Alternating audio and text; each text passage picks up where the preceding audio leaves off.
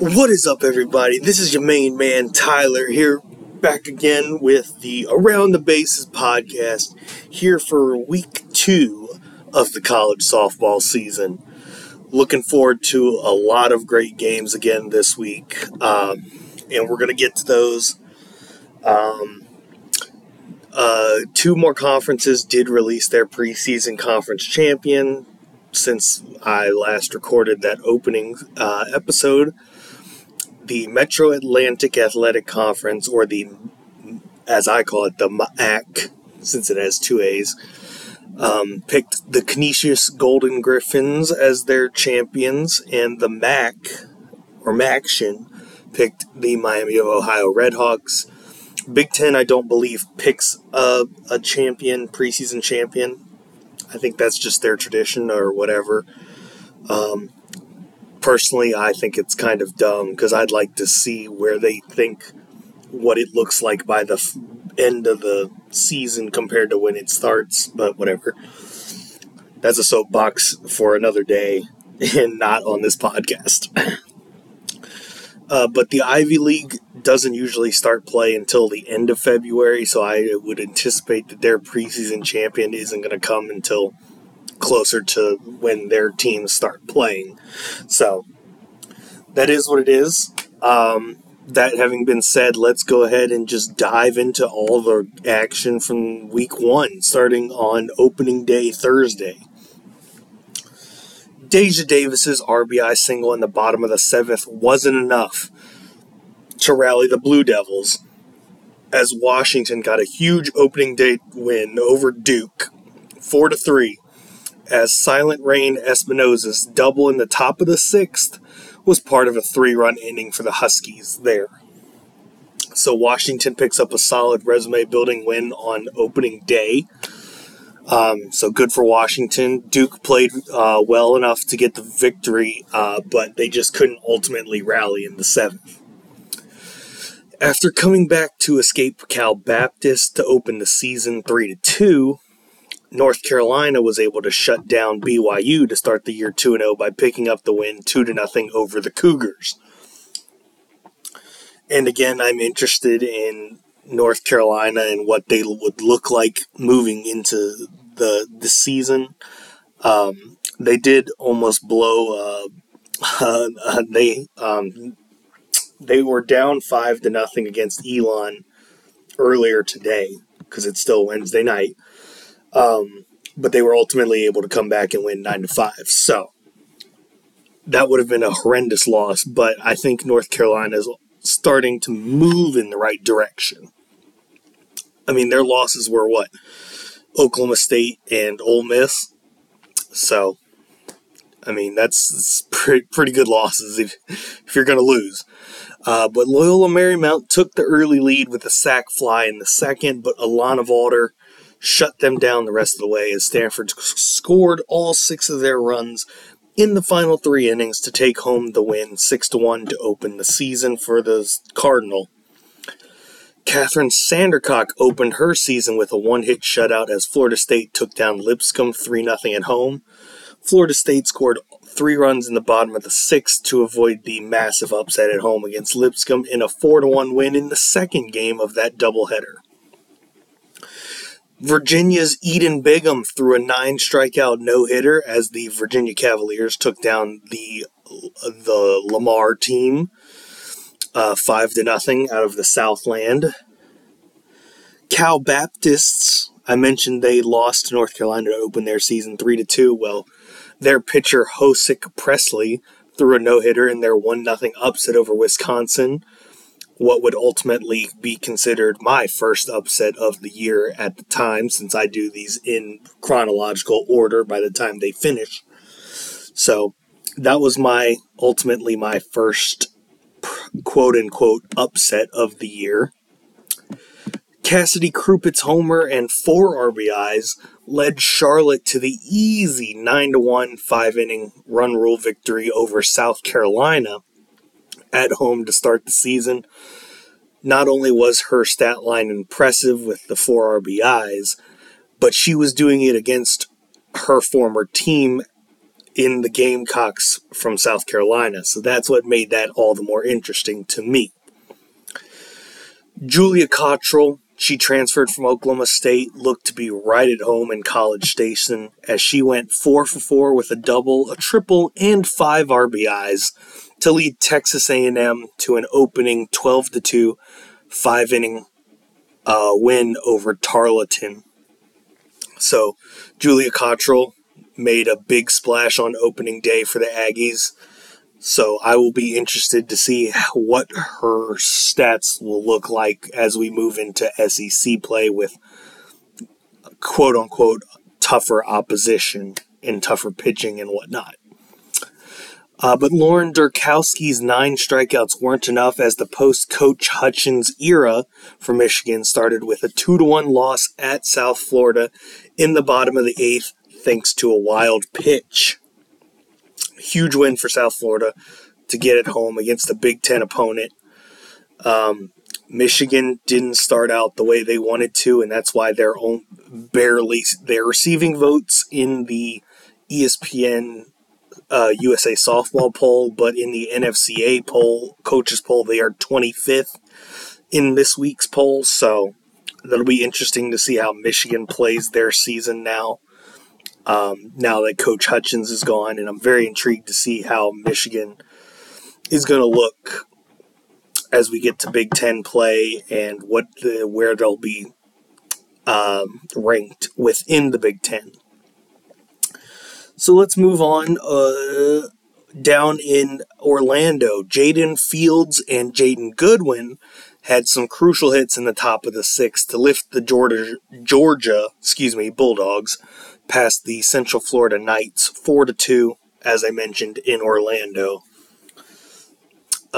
Central Florida missed out on a quality win that they could have gotten at home over an SEC team, top 15 team. But as I'll note as we go throughout this episode, Georgia's offense is absolutely elite, and we will get into that as more of their games. I recap their games and whatnot. Jordy Ball fired 8 strikeouts as Oklahoma got past Duke 4-0 to open their season. Personally, I'm glad to see it wasn't a run rule victory. Maybe there is hope for the rest of the country to take down Oklahoma this year. And there will be other reasons for that, as I will get another reason I will get to here shortly. But Hunter Ava's RBI single in the first, combined with Kason Korth's 9 strikeout shutout, lifted BYU past Wisconsin 1-0. So a good win for BYU as they head to the Big 12, get ready to move to the Big 12 for next year. Jade Ignacio walks it off for San Diego State to open their season with a 5-4 win over Cal State Northridge, or known colloquially as CSUN, at home. And that probably would have been a very bad loss to take to open the season, but the Aztecs were able to pull it off thanks to Jade. Izzy Pacho's homer, 5 RBIs, led Arizona to a 9-1 5-inning win over Long Beach State at home. I thought about putting that in my on the schedule to watch for on last week's episode, but I figured, Arizona, their offense is always going to be elite, no matter who's coaching the Wildcats. But I thought Long Beach State would play better, but it is what it is. They actually split a doubleheader with San Diego earlier today, so I had higher hopes for Long Beach State going against Arizona, but it was opening day, so I'm not going to put a ton of stock into opening day only. But Megan Framo, she's back for UCLA. She threw a 13-strikeout one-hitter as UCLA scored the 3 runs in the final 2 innings to take down Cal State Fullerton at home 3-0. Now, that's a California battle that I'm interested. Cal State Fullerton is known for playing tough, out of the Big West. And obviously UCLA is a number 2 in the country this week in the polls. So it's always fun to see UCLA go against their in-state foes, no matter whether it's Pac-12, Big West, whatever other conference that has California teams in it. It's always fun to see UCLA go against them. But Maryland is interesting. Maryland's now ranked in the top 25, and we'll get into it here. Maryland put on 5 runs in the bottom of the first on Oregon, which ended up sinking the Ducks down in Mexico, down in Puerto Vallarta, as they took an early loss 7-3. Out of all the results of opening day, I think that was the most surprising one, because I saw Maryland in person last year, but it wasn't really impressive. But to be fair, they were playing Arkansas. But this was a statement victory to start Maryland's season and propel them into the top 25 this week. At this point, I'm very intrigued to see what Maryland does moving forward now that they are ranked in the top 25. Can they sustain that success? Can they be able to push the envelope and get even higher, even better in the rankings? I don't know that they can, but I'll be interested. They have the ACC Big Ten Challenge this weekend. I believe they play Virginia and North Carolina down in Chapel Hill, if I'm not mistaken. So it'll be interesting to see if Maryland can keep it going and keep their momentum rolling. But Nicole May's 10 strikeouts weren't enough to hold Liberty off the scoreboard, as an error by Liberty's pitcher.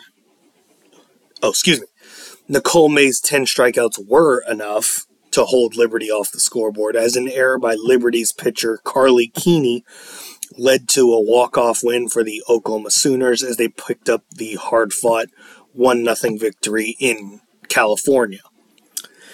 This surprised me from both sides.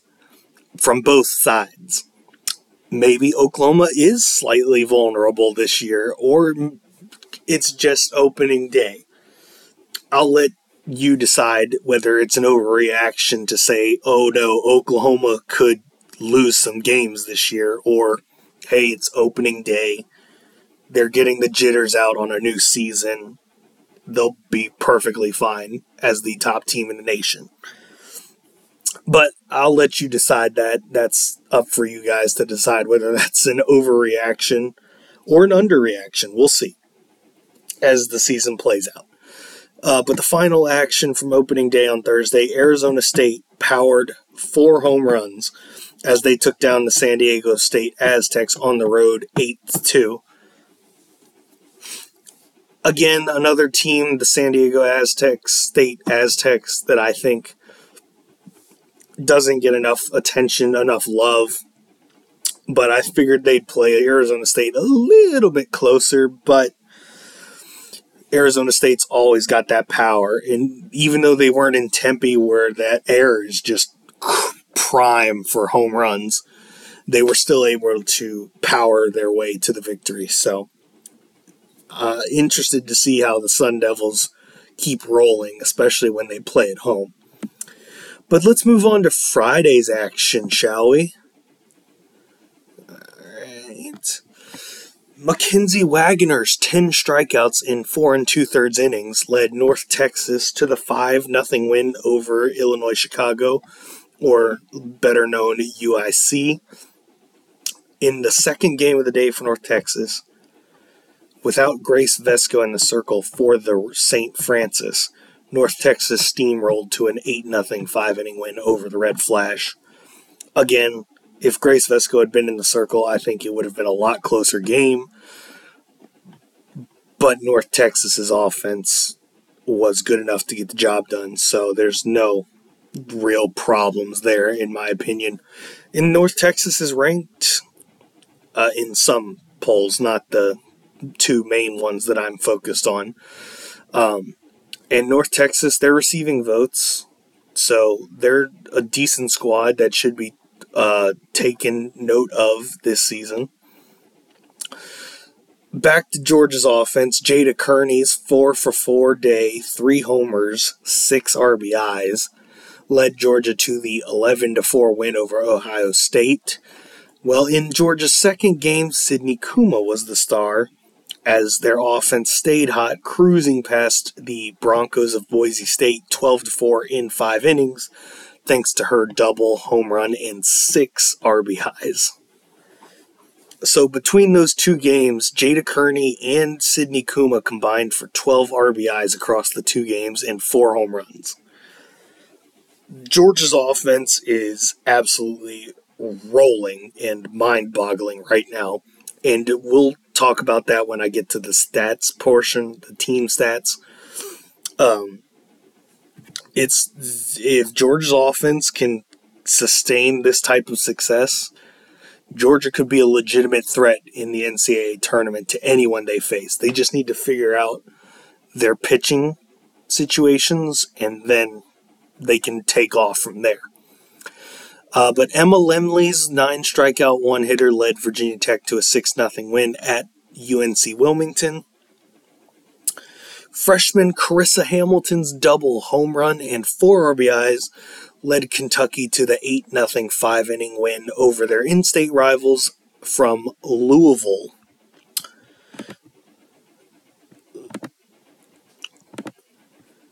All right, now where were we? Let's see.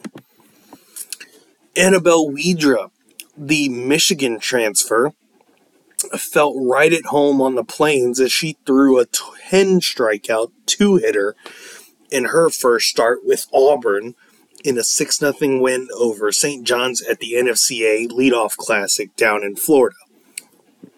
Down in Clearwater, actually. But Maddie Penta's 11 strikeouts in 5 innings led Auburn to a 9-0 6-inning win over Fordham to open their season at 2-0. Between Annabelle Widra and Maddie Penta, Auburn could be a legit problem in the the SEC and the NCAA tournament. And that's not even to mention they have possibly one of the best hitters in the nation in Bree Ellis, who I don't think I have mentioned on this week's podcast, but I'm sure I'll have her stats at some point throughout the season, probably multiple times, to be honest with you. So Auburn's gonna be tough. I'm just calling that now.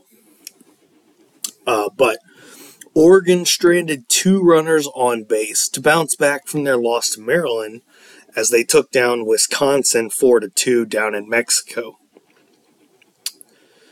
Texas, and we'll talk about Texas when I get to Sunday's action, but Texas absolutely smoked Missouri 11-1 to open their season. Fun fact, Texas has never lost a season opener in their 27-year history. Just a little bit of a fun fact, a little bit of a tidbit there for you. But moving on, Lauren Lucas had 2 doubles, a home run, 6 RBIs, and a 4-for-4 day to lead Wichita State in their 12-1 5-inning win over Villanova. Well, later that day, Wichita State finished the day with a 3-2 win at Texas State, which will build their resume because Texas State is solid with Jessica Mullins in the circle. And Wichita State, the Shockers, were able to go down there to San Marcos and get a victory and put a little bit of padding on their resume early to open the season.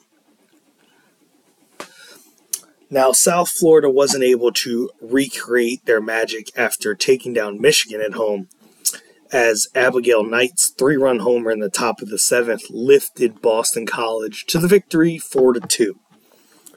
That's a good win for the Boston College Eagles. Now, I was worried about South Florida's pitching now that Georgina Corrick has graduated. it seems like pitching may not be their biggest concern. Their biggest concern might be their offense. But that's something I am sure will get figured out in time. But here's the big one. The big one. Emily Cimino is the hero as her 3-run double in the top of the 7th lifted the Lehigh Mountain Hawks to a absolutely massive upset of Alabama on Alabama's field, mind you, because this is the first time they're opening the season at home since 2010. Her final stat line ended up being 2 doubles, including that game winner in the 7th, a home run, and 5 RBIs. So she alone took down Alabama by herself, essentially. First season opening loss for Alabama since 2010, since that season they opened at home. Also, Lehigh's first ever top 10 victory. So, kudos to the Mountain Hawks for getting an absolutely massive win. They didn't pitch Montana Fouts in that game, which I would attribute to why they lost that game. But Cimino did get that double off of Fouts. So, let's just let that be there. But later that day, Montana Fouts responded by throwing 16 strikeouts in Alabama's 8-2 win over Georgia Southern. Northwestern survived South Alabama and Olivia Lackey as they scored 4 runs in the top of the 7th to take the win 8-5 before their massive showdown with Texas. Northwestern was able to come back and take down the Longhorns excuse me, in what could ultimately be considered a classic, as the Wildcats picked up a 10-9 victory that could be used for seeding purposes when we get to the NCAA tournament and Selection Sunday. Abby Dunning throws an 8-strikeout no-hitter as Boston College took down Illinois State 4-0. She also walked 8 batters, but I won't make a big deal out of that. She threw the no-hitter. She got her job done. Didn't allow a run. Didn't allow a hit. So, kudos to Abby Dunning. Glad to see we have another no-hitter on the docket. Caitlin Felton's 13-strikeout one-hitter led Central Florida to the 7-1 victory over UMass at home. Now, moving on. Still on Friday's action.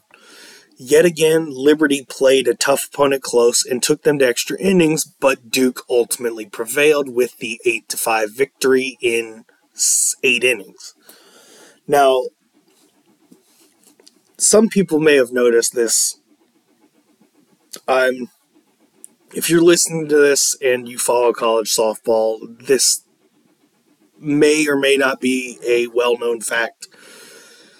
But Liberty has a knack for playing with top opposition very close early in the season. But they ultimately aren't able to get that victory and get a supremely deserving win that would absolutely boost their resume come tournament time. It's been the Flames. They schedule probably one of the hardest non-conferences in the country. So kudos to Dot Richardson, the head coach there, for that. But it's every year it seems like they only get 1, maybe 2 wins over a top 25 team. But they're good enough to smack around everybody else pretty much. So it's one of those things. Like, Liberty's talented. No, there's no doubt about that. But it's just tough for them to be able to get over the hump and get that signature victory that they could use as a point for their case in a selection for a better seed come selection show Sunday in May. But Sam Landry threw a 13-strikeout perfect game for the Ragin' Cajuns as they opened their season at home with a 12-0 5-inning win over Lafayette, not Louisiana. This is the Lafayette from the Patriot League in the Northeast. But Caleb Beaver threw 15 strikeouts in Central Arkansas's 2-0 win over Idaho State. Morgan Hess threw 13 strikeouts in Presbyterian's 7-0 win over Bellarmine. Zeta Pooney's 2 homers, 8 RBIs paced Tennessee as they absolutely smacked Howard around 21-1 in 5 innings. Cameron Myers' 10 strikeouts lifted Omaha to a slightly stunning 5-1 win over Iowa State. And then Emma Dighton's home run, 4 RBIs, lifted Drake to a 5-1 win over Iowa State. Now, Iowa State's not a powerhouse. They're pretty much the bottom of the Big 12, but you would expect Iowa State to take down Omaha and Drake. Especially Drake, now that a lot of their really top talent is gone. But here come the Cyclones losing games that they probably should be winning. But, the only thing they can do is just regroup and see what they can do in their next games. Reese Basinger throws 13 strikeouts in Winthrop's 5-0 win over North Carolina A&T. Tori Nishi shuts down the Nebraska offense as she lifted the South Dakota State Jackrabbits to the 1-0 win. Gabby Williams' 10 strikeouts lead UC San Diego to the 4-0 win over Stonehill. And Stonehill is a new Division I program, so they're likely ineligible across all of their sports for any postseason play, so just keep that in mind if we talk about Stonehill at any point this year. Kelly Maxwell put on a masterpiece, throwing a 15-strikeout 2-hitter as Oklahoma State gets a 3-0 win over Oregon down in Mexico. Just Kelly Maxwell picking up where she left off last year. Savannah Rodriguez throws a 12-strikeout perfect game for Western Illinois in their 2-0 win over the Titans of Detroit Mercy. Yanira Acuna saves Arizona State from an absolutely embarrassing loss to Northern Illinois with a double in the bottom of the 7th to pick up the walk-off 4-3 victory. Again, Arizona State, usually their offense is flying, but Northern Illinois, I guess, had the pitching for that game to be able to quiet their bats. Florida rolls past Boston University, the Terriers, with an 11-2 5-inning win in Tampa. Boston University opened that day by smacking South Florida 8-0 in 5 innings. Really quite shocking, to be honest. I didn't expect the Terriers to split the day. I expected Florida and South Florida to pretty much roll them, but got to give credit to Boston University for picking up at least one win out of that game with their double dip with the Florida teams. Forgive me if I'm saying this name wrong. Primrose Aholales. I get it. Primrose Aholales. Nope. Primrose Aholales, 10 strikeouts, led Texas A&M Corpus Christi past Murray State 1-0. Forgive me for pronouncing your name wrong. Mississippi State survived the scare from Loyola Chicago as they got the 5-4 victory. Southeastern Louisiana opened their series with Missouri State with a 2-1 nail-biting victory. Malin Ruby throws a 10-strikeout one-hitter as Washington was able to handle Liberty with relative ease as they picked up the 8-0 6-inning win. Jane Cronenberger's home run 4 RBIs lifted Notre Dame past Arizona State 7-1.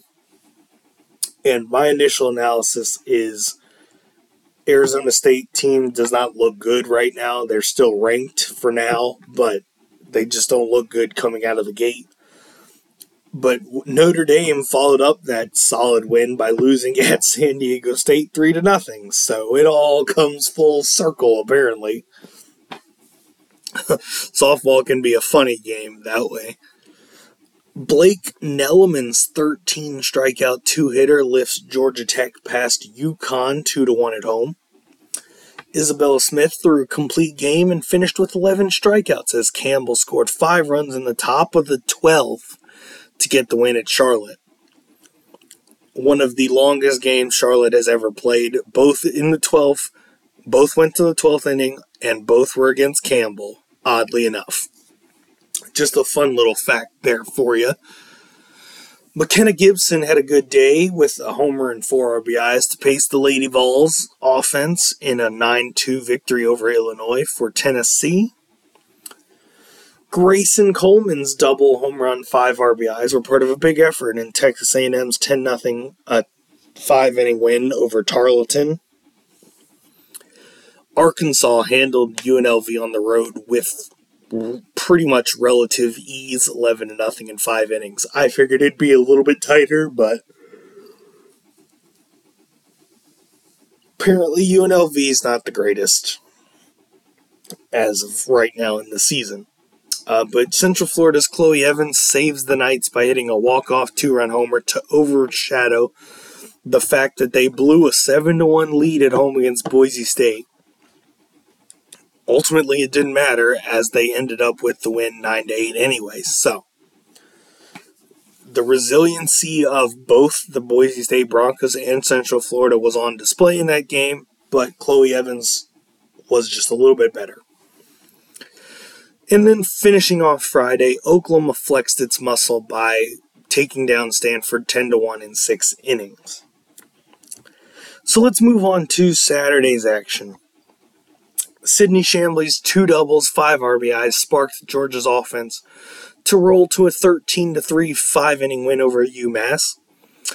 Pitt pulls off a stunning upset at the NFC Leadoff Classic, taking down Auburn 8-7, holding them off in the 7th.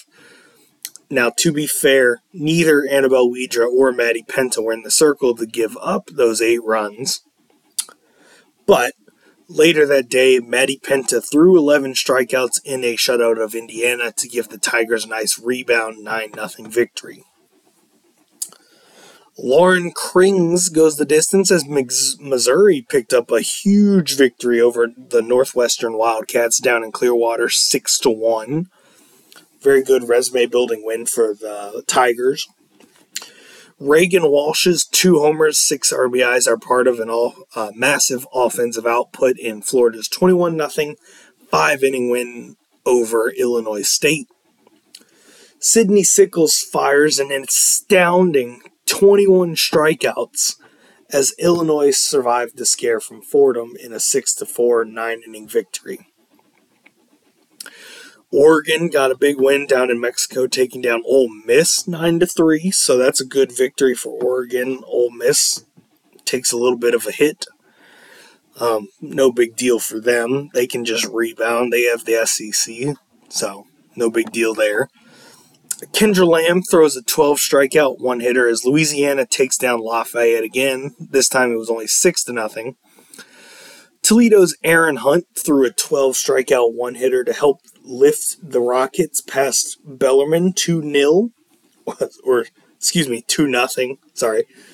Let my love for soccer slip in a little bit there. Then Bellarmine's day went from bad to worse as Jenna Green threw a 9-strikeout no-hitter as Presbyterian got the 4-0 win against them. So, credit to Jenna Green and the Blue Hose for getting that done. Drake then took down Iowa State again with a 4-3 victory. Again, I just don't know why the Cyclones can't beat Drake. It doesn't make sense to me, but it is what it is, and that's the game of softball. You play the games, you move on, and you try to get better with each game and improve on things that are sometimes out of your control, sometimes in your control.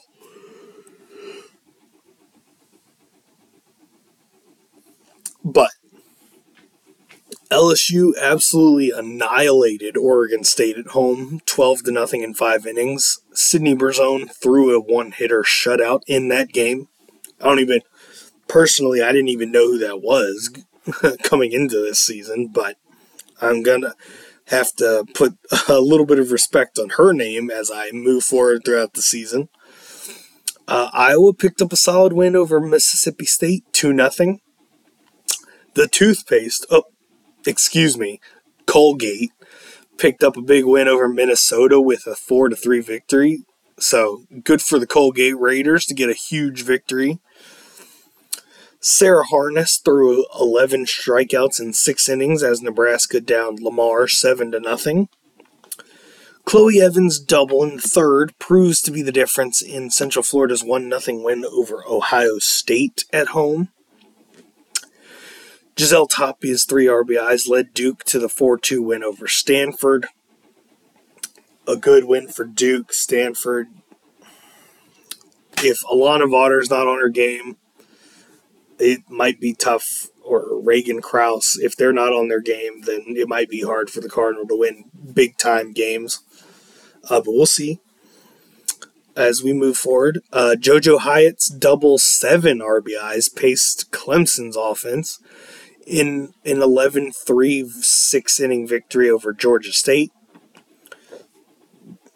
A fielding error by the third baseman sinks Mississippi State as they took an absolutely massive, stunning loss to, of all teams, Stony Brook, 1-0. The Seawolves out of the CAA took down an SEC team in Mississippi State. Now, Mississippi State's obviously going to be on the lower end of the SEC this year, but that is nonetheless shocking as can be. Emily Darwin throws a 7-strikeout perfect game for Grand Canyon in an 8-0 win over Green Bay. Sage Hoover throws a no-hitter in Texas Tech's 4-0 win at UT Arlington, or UTA for short. New Mexico pulls off a stunning 8-0 5-inning run rule victory over Oregon State down in Baton Rouge. Needless to say, Oregon State having a rough start to their season. Frankie Hamudi and the rest of their cast, Sarah Hendiges, need to do a little soul searching after this opening weekend to see if they can regroup and figure it out. Kira Buckner throws an 11-strikeout one-hitter in Long Island's 4-0 win over Binghamton. Weber State shuts down UNLV on the road to pick up the 4-0 victory, so good for the Wildcats, as they had a rough opening weekend as well. UNLV's wasn't that much better, to be honest. Forgive me. It is Thursday morning, 12:10 now, so. Tori Nietzsche throws a 9-strikeout no-hitter in South Dakota State's 2-0 win over Sam Houston. Now, I mentioned Liberty and their knack for not being able to pull off a massive win, or a massive resume-building win. Well, Longwood has that ability. They took down Georgia 2 years ago. Last year, they took down Wichita State and Illinois, both very good teams last year. So Longwood did it again, pulling off a massive upset as they took down Florida State 5-4 in Tallahassee. The highest ranked win in Longwood's program's history. The Lancers have a knack for pulling off massive upsets early in the season every year now, so it's something that you have to look out for. And I think I have a couple games of Longwoods on the schedule to look out for this week, but we'll get to that later. Catherine Sandercock firmly responded later that day by throwing 9 strikeouts in an 8-1 victory over Purdue. Central Arkansas picked up a quality win at McNeese State with a 2-1 victory. The Sugar Bears, as they are known. Always a decent mid-major. So is McNeese State for that matter, but Central Arkansas was able to pick up the quality win on the road. Taylor Tinsley threw a no-hitter for UCLA in their 8-0 5-inning win over Cal State Bakersfield at home. Washington had runners on second and third with no outs in the 7th, and Nicole May stranded them to lift Oklahoma past the Huskies 5-4. So if Washington had brought home at least one of those two runners, they would have gone to the bottom of the seventh, and who knows what would have happened with Oklahoma's offense. But Oklahoma, again, another close game that they were able to survive and stay unbeaten thus far. Finally, to round off Saturday, Lexi Kilfoyle, the Alabama transfer, was the star of the show in Oklahoma State's 3-2 win over North Carolina down in Mexico. She had 12 strikeouts in 6 1/3 innings, as well as a home run and all 3 RBIs for the Cowgirls in that game. So it's nice to see Lexi Kilfoyle adjusting well to her surroundings with her new team down there with Oklahoma State. All right, now that we've moved through all of Saturday's action, again, now that we're done with Saturday's action, let's move on to Sunday, the end of the opening weekend. Lindsey Walljasper, as she transferred from Charlotte to Boise State, got smacked around as Georgia rolled to the 14-1 5-inning win over the Broncos down in Orlando. And I'll just attribute that to a tough start to the season, but I think Lindsey Walljasper is better than that. But Taya Bird's 2-run homer in the bottom of the 6th saves the Oregon Ducks from a loss in a 4-3 victory over North Dakota State down in Mexico. Ashley Rogers throws 13 strikeouts in the Lady Vols' 6-0 win over Northwestern. So Northwestern takes another loss, this time to Tennessee. Allison Smith throws a 10-strikeout shutout in Ohio State's 1-0 win over UMass. Grace Vesco got tagged by Georgia State as Dennis Chandler threw a one-hitter in a 7-0 win over St. Francis. Reese Atwood's double homer, 5 RBIs, led Texas to a 7-0 win over Illinois. Najari Kennedy throws a 10-strikeout no-hitter for Stanford in their 8-0 5-inning win over Liberty.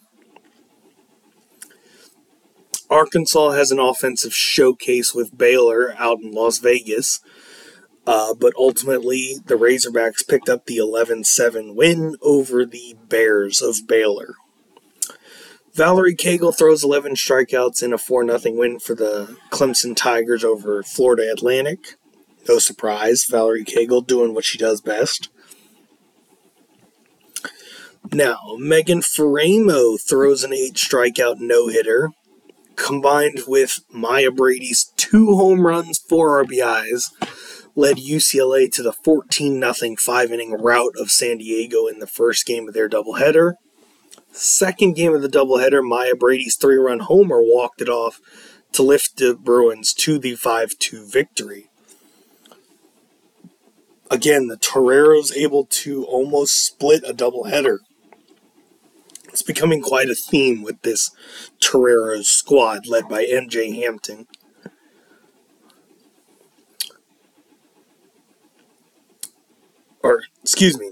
MJ Knighton. Got my names are getting crossed up in my head right now because it's late at night. But Jessica LeBeau throws a 9-strikeout no-hitter in Michigan's 9-1 6-inning win over Portland State.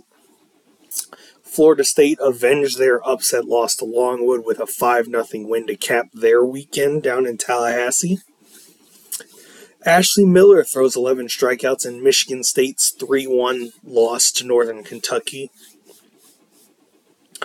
Texas State scored 7 runs in the 3rd inning to take down Wichita State at home. So Texas State was able to split the 2 games that they played with Wichita State, so that's good for them. Although I'm sure they'd rather have had the 2-game sweep. But now let's talk about the fun situation from the NFCA Leadoff Classic down in Florida. Because of a drop-dead time, Kentucky and Texas's game went back to the last full inning, which meant that the game ended in a 4-4 tie, even though Kentucky took the lead in the top of the 8th. Now, I've read articles and things saying that Texas's coach Mike White knew that of this drop dead time that Kentucky had to leave by in order to make flights and whatnot, and that he basically extended the game to make sure that the drop dead time was reached, knowing the rule that the last full inning would count as the final score, so that they wouldn't take a loss to another team like Kentucky after their loss earlier in the weekend. There's a place to be had for gamesmanship and sportsmanship. This was not the place for Mike White to do that, just because he didn't want to take another loss. Sportsmanship took a hit during this game, and it's not right, and it needs to be addressed a lot more heavily throughout the softball community than what I've just seen by that one article. But I'll leave that. That's a soapbox. I'm not here to do soapboxes. Kenneth Wilkie's 11 strikeouts lifted Houston past Delaware 1-0 win at home. Maryland continued their impressive opening weekend, taking down Oklahoma State 11-6 down in Mexico. Again, this Maryland team is looking impressive thus far to start the season, and I like what I'm seeing from their squad. Michaela Smith's 2 solo homers lifted North Texas to a 3-1 win at Georgia Tech. So another good... I mean, Georgia Tech's not the best team in the ACC. They're lower ACC, but it's good for North Texas to get these wins on the road. Savannah Rodriguez throws an 11 strikeout shutout in a 3-0 victory for Western Illinois over Bowling Green. I didn't mention Saturday's game, but Southeastern Louisiana finished the home sweep of the Missouri State Bears with a 7-1 victory. So the Lions picked up a solid sweep to open the season. Ali Kilponen's 10 strikeout, 1-hitter lead lifted LSU past Oregon State at home 3-0. Louisville picked up an absolutely outstanding win, taking down Missouri 4-0 in Clearwater. They're starting to receive votes. And since I have a good friend of mine, Hannah File, on that Louisville team, now I won't talk about injuries that may have happened, during that week, or that weekend. But Louisville, I'm glad to see that they got a big win, and they're being rewarded with a couple votes in the top 25 on the ESPN USA softball poll. Loyola Marymount got off to an early 2-0 lead at home, but Washington was able to storm back and pick up the 5-2 win on the road. Cal State Fullerton handed the Cal Golden Bears their first loss of the season as they got the win at home, 6-2. UNLV scored 12 runs in the 5th and 6th inning to take down Weber State at home 12-4, essentially splitting their 2 games that they played against each other this weekend. Leanna Johnson's 11 strikeouts weren't enough as Troy surprisingly fell at home to Belmont 4-2 in 8 innings. Certainly a very shocking result for me, personally, being as Troy is going to be one of the teams I'm going to see JMU play in person this year. And I will get to see probably Leanna Johnson pitch at least 2 games. But Nichols played LSU tough in Baton Rouge, but couldn't pull off the upset as the Tigers got the 4-3 win over the Colonels. And then to round out Sunday, Oklahoma State rebounded from their loss to Maryland by shutting down Ole Miss 3-0. Of course, still down in Mexico. Moving on to Monday's action, Jenna Lord's 2-run single in the bottom of the 6th lifted Ole Miss past North Dakota State down in Mexico 5-3 in what was the second game of their doubleheader. The first game was an 8-0 blowout in the Rebels' favor, so I'm not going to mention anything from that game. Moving on to Tuesday's action, as those were the only 2 games on Monday.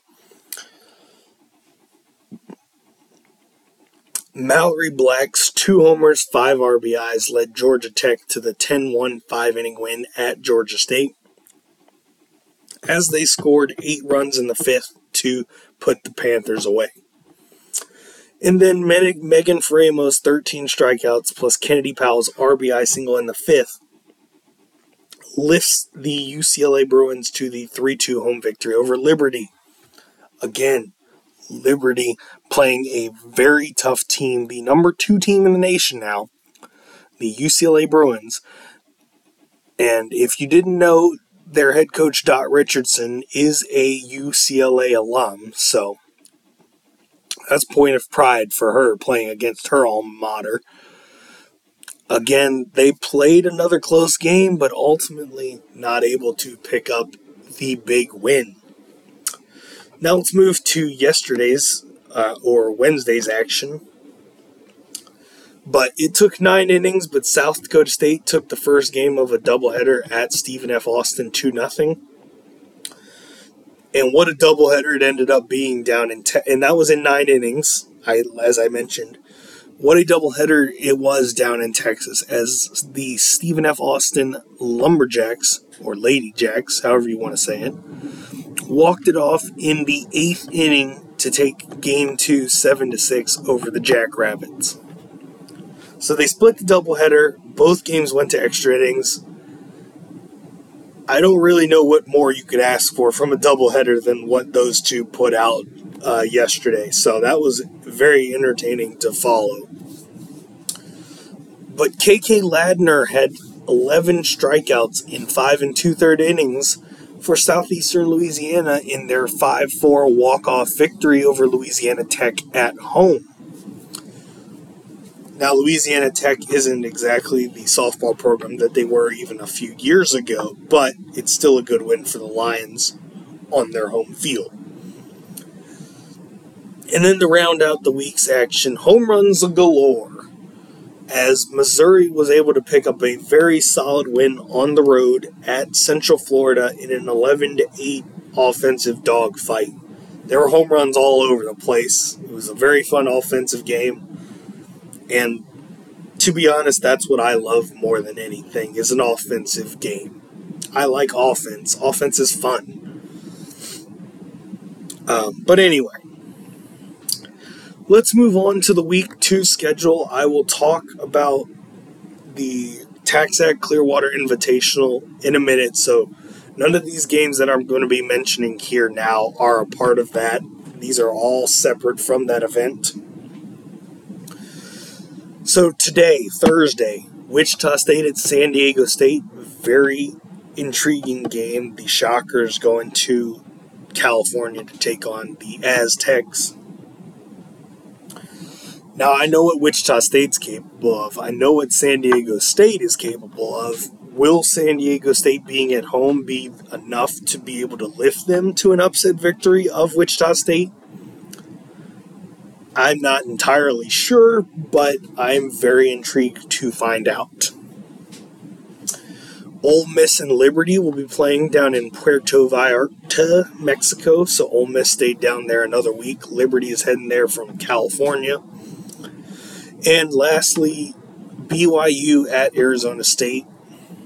BYU had some good, a couple of good games over the weekend. Arizona State, they're at home now.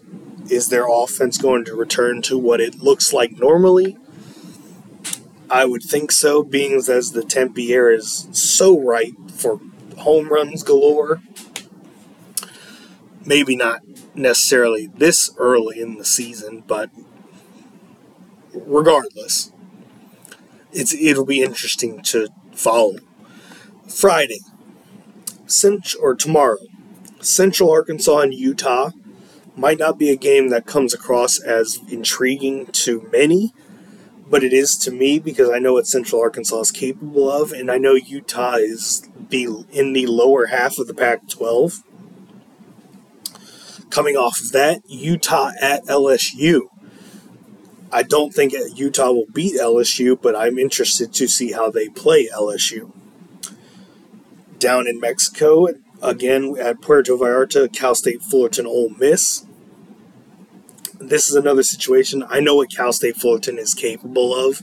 I want to see, can they get the job done? BYU at Grand Canyon. Grand Canyon is a relatively new program in softball, and I'm very intrigued. They've been able to pull off a few massive upsets in the past. I wouldn't consider it a David versus Goliath situation here because it's just BYU, but I'll be intrigued to see how the game is played.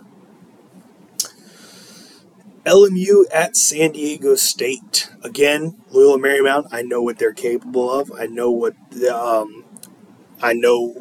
that they're capable of big upsets. Now, again, it wouldn't be a huge upset to beat San Diego State, but I know that they're capable of playing a really good game. Wichita State, Boise State. This is mainly just because I'm keeping Boise State in my periphery for at least another week. If they don't fall flat this week, then I'm pretty sure Boise State's going to fall off my radar. Stanford and Charlotte. Very interesting matchup. I am very intrigued to see Alana Vaughter against the Charlotte offense and Bailey Vanoy. That's going to be a fun matchup if they decide to throw her against Charlotte. But what I think they're going to do is save her for when they're playing against Georgia at Georgia.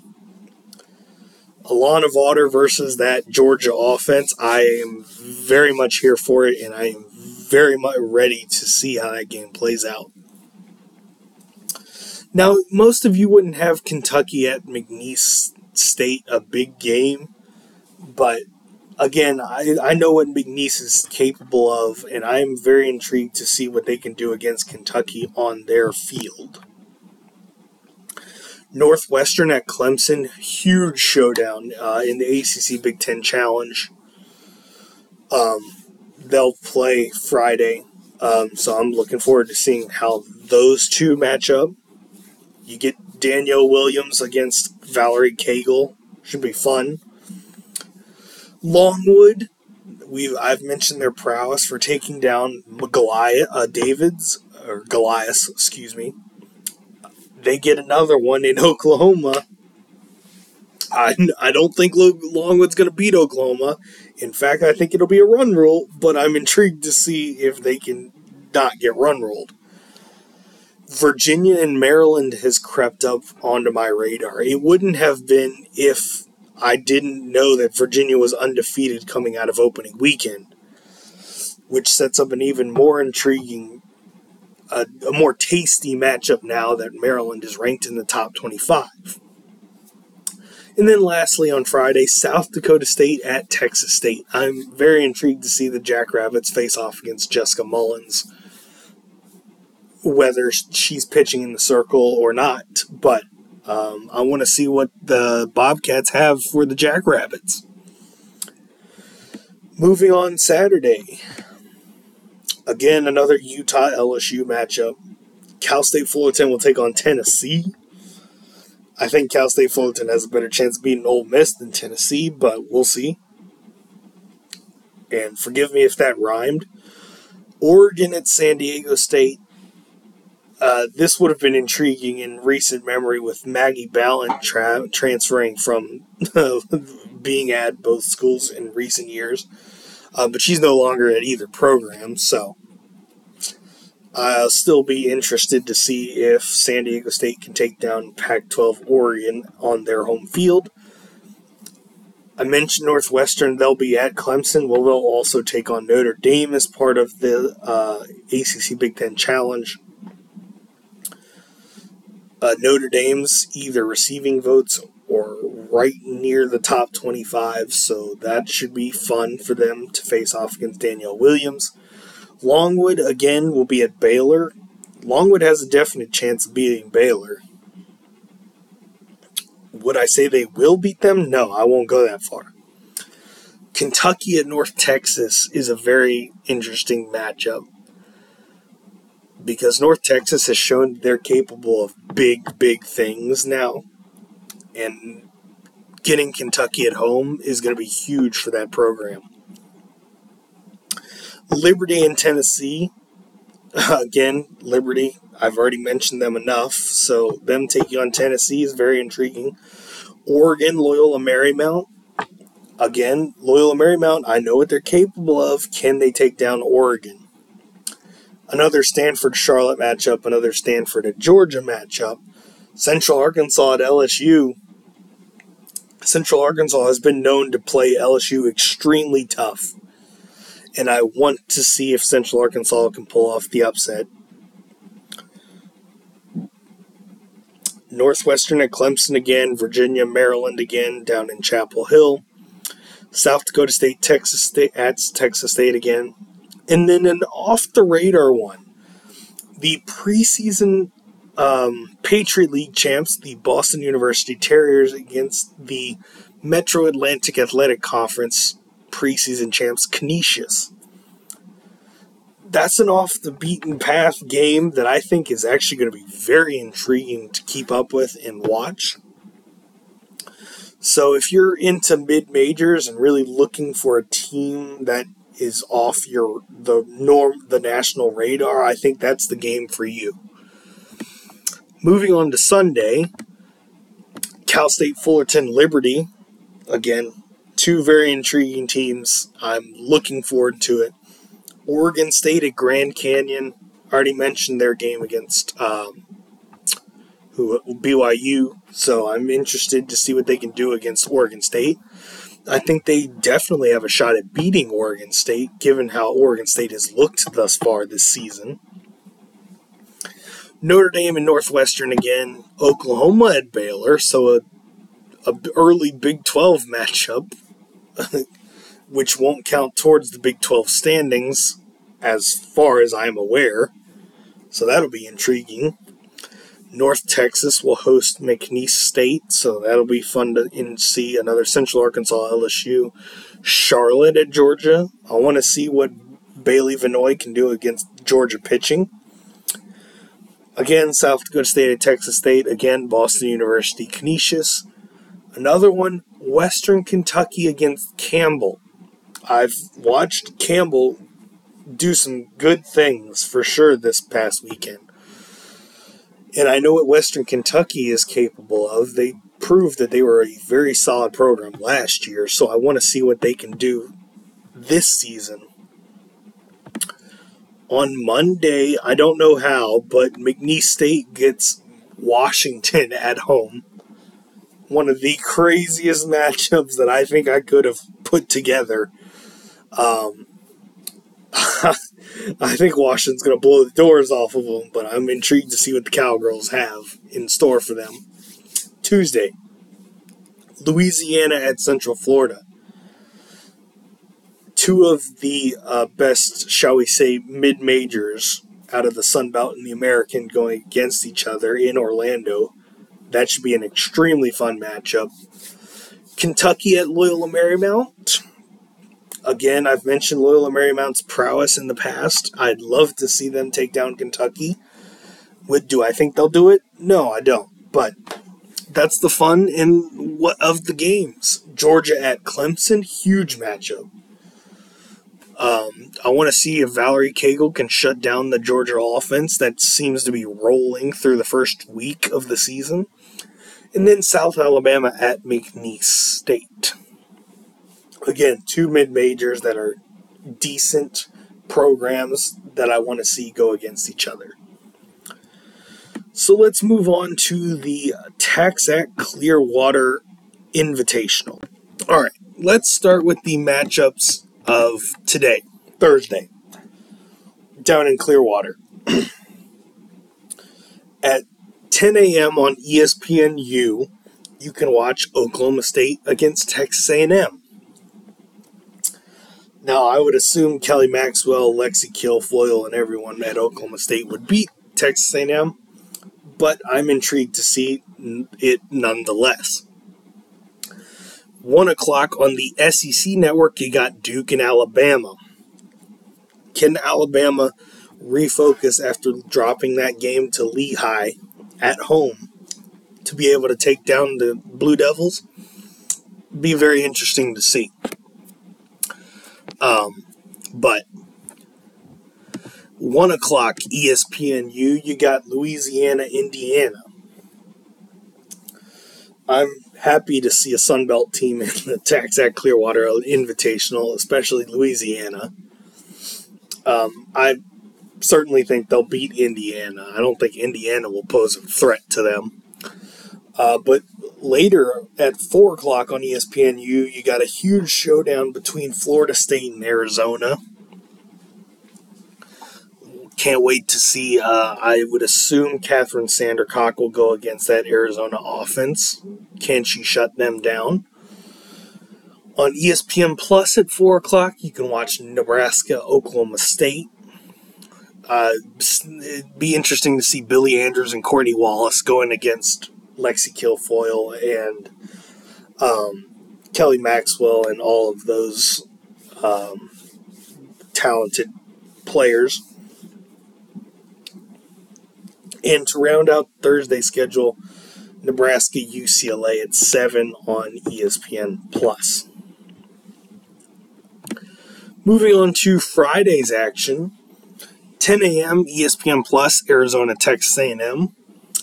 10 a.m. ESPNU, Virginia Tech, Oklahoma State. That would be the one I have my eyes on. Indiana, Mississippi State at 12:30 on SEC Network. Duke and South Florida at 1 on ACC Network. Arkansas, Florida State at 1 on ESPNU. Mississippi State, Arizona at 3 on ESPN+. Central Florida, Michigan at 3 on ESPN+. Quite possibly the headliner of the entire tournament, Alabama, UCLA at 4 on ESPN2. Virginia Tech, Nebraska at 4 on ACC Network. Louisiana, Michigan, interesting, at 6 on ESPN+. I think Louisiana has a much better chance of beating Michigan now that Coach Hutch is gone. But Arkansas, Duke at 6 on ESPN+, and honestly, that is absolute garbage that is not on television. And rounding out Friday, Texas A&M and Central Florida at 7 on ESPN+. Saturday's action. Another one that could be considered the crown jewel of the tournament. UCLA, Florida State at 10 a.m. on ESPNU. Central Florida, Duke at 10 a.m. on ESPN+. Oklahoma State, Louisiana at 10:30 on ESPN+. That one's one I'll be tuned into. South Florida, Texas A&M at 10:30 on SEC Network. Indiana, Arkansas at 1 on ESPN+. Michigan, Oklahoma State at 1:30 on ESPN+. Texas A&M, Nebraska at 1:30 on ESPN+. Central Florida, Alabama at 2:30 on ESPN+. Another headliner, Virginia Tech, UCLA at 4 on ESPNU. Arkansas, Louisiana at 4:30 ESPN+. Michigan, Mississippi State at 5 on ESPN+. Alabama, Indiana at 6 on ESPNU. And rounding out the day, Arizona, Virginia Tech at 7 on ESPN+. Which I think Arizona, Virginia Tech should absolutely be on TV. But whatever ACC Network has, they should take it off and put that game on. But that's just my opinion. And then rounding out the weekend with Sunday's action, Duke and Michigan at 9 a.m. on ESPN+. Nebraska, Arkansas at 9:30 on SEC Network. UCLA, Louisiana at 10 a.m. on ESPNU. I'll be intrigued to watch that one.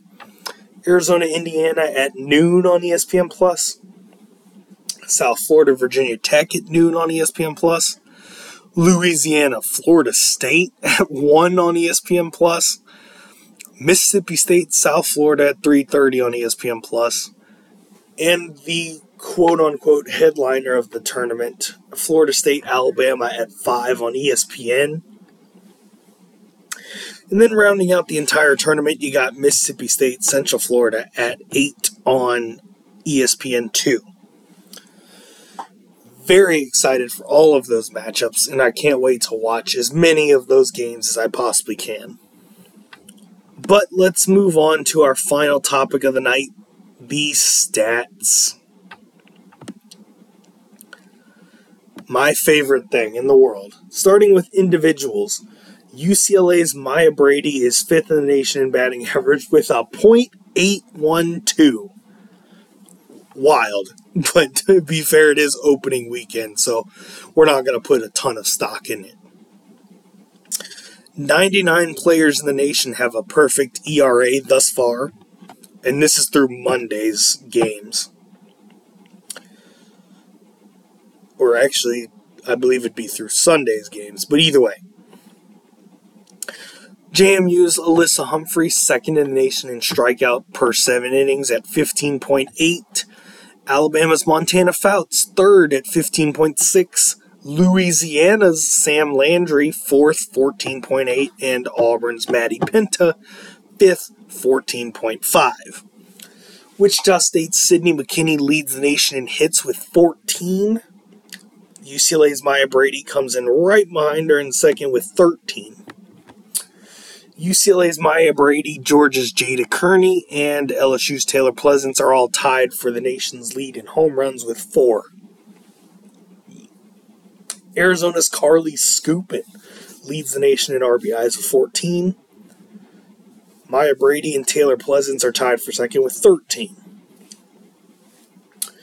And my favorite individual stat, Maddie Penta of Auburn leads the nation in strikeouts right now with 31. Michigan State's Ashley Miller second with 29. Central Arkansas's Kayla Beaver and Marshall's Sydney Nestor are tied for 4th with 26. And let's wrap up this episode with the team stats. Arizona leads the nation in batting average with .52. Clemson is second, .445. Crazy how big of a difference that is. Texas A&M third, .441. Georgia 4th, .433. And Louisiana's 5th, .433 based on less at-bats. Western Carolina, Charleston Southern, Indiana State all tied for the nation's lead in ERA with a perfect 0. Texas A&M and UCLA tied for 4th with a .21. 12 teams are perfect fielding percentage. Arkansas leads the nation in homers per game at 2.2, and there are plenty of teams tied for. There are 7 teams tied for second at 2 homers per game. Florida leads the nation in scoring, or runs per game, with 13.67. Arizona's second, 12.6. Tennessee third, 12 per game. Texas A&M 4th with 11.33. And Georgia rounds out the top 5 at 10.8. Now, Georgia leads the nation in slugging percentage at .806. Texas A&M second, .769. Clemson third, .759. Louisiana 4th, .721, and then Arkansas rounds out the top 5, .685. 37 teams in the nation are still perfect. I'm sure that number is still the same or pretty close to it. North Texas leads the nation in strikeout to walk ratio at 30. Alabama second, 15.5. Auburn and Tennessee are tied for 3rd at 13, and UCLA rounds out the top 5 with 12. Arkansas leads the nation in walks with 31. Cal, Fresno State, and Texas A&M are all tied for 2nd with 30, and Minnesota and UTSA are tied for 5th with 29. And the last team stat I have for you is on-base percentage. Arizona leads the nation at .587. Florida second, .582. Georgia third, .542. Texas A&M fourth, .535. And Louisiana rounds out the top 5, .512. what an absolutely fun ride the first week of the season has been. Looking forward to a great second weekend and showcasing the TaxAct Clearwater Invitational with all these great matchups across the ESPN networks. You got ESPN, ESPN2, ESPNU, ESPN Plus, ACC Network, SEC Network. It's going to be a fun time. There's no doubt about that. I'm very much looking forward to watching all these games, as should you. So, do your best to take in as many of these games in Clearwater, if you're not already down there, as you can. It's just a beautiful showcase for the game of softball in only the second week of the season. So, enjoy the softball this week, everybody. I hope you have a great week. We'll see you again next week. Probably on recording again late night, releasing on Thursday. But have a great week, everybody. Enjoy the softball. This is your boy Tyler signing off with the Around the Bases podcast. See ya!